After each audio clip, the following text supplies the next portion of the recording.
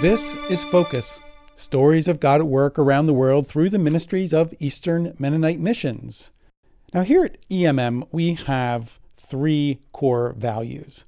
These value statements are a part of how we identify who we are and how we work in the world. And one of those core values is obedience. Obedience to the leading and the voice of God. Now, in a culture that prizes independence and freedom from restraint, obedience can sound confining or maybe even oppressive. After almost 4 decades of walking with Christ, EMM Mission Team Director Lori Bench has learned that the cost of disobedience is always greater than the cost of obedience. 25 years ago, she said yes to following her husband to Hungary to serve with EMM just 1 month after they were married. And she had little idea what awaited them or how long they would stay. But that first step of obedience into the unknown led to 12 years of fruitful ministry, along with their share of difficulty, sorrow, and blessing. Lori reflects on how we often think of obedience as a choice made in dramatic, life-altering circumstances, such as when Abraham prepared to sacrifice Isaac, or when Daniel prayed in defiance of the king's decree, or when the early Anabaptists chose martyrdom over compromising their convictions.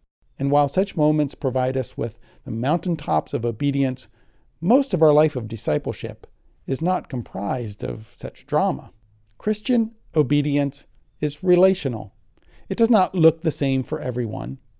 In John 21, after Jesus gives Peter a glimpse into the fate that awaits him, Peter asks Jesus what his plans were for John.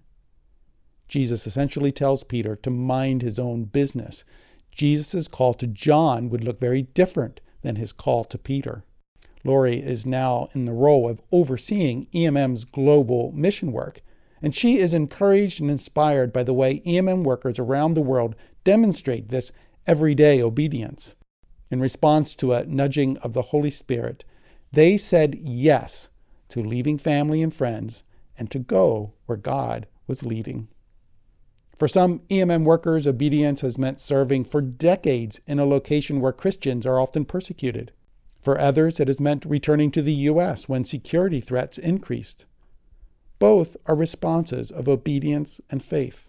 And there are EMM workers who, in obedience to Jesus, live in a village in Southeast Asia without many of the conveniences most of us find necessary. Others live in high-rise apartments in sprawling urban centers. And of course, it's not only EMM workers who have daily choices of obedience to make. The work of making disciples around the world is possible only because of the lifestyle of obedience that is beautifully demonstrated not only by those who are sent, but by those who give and pray.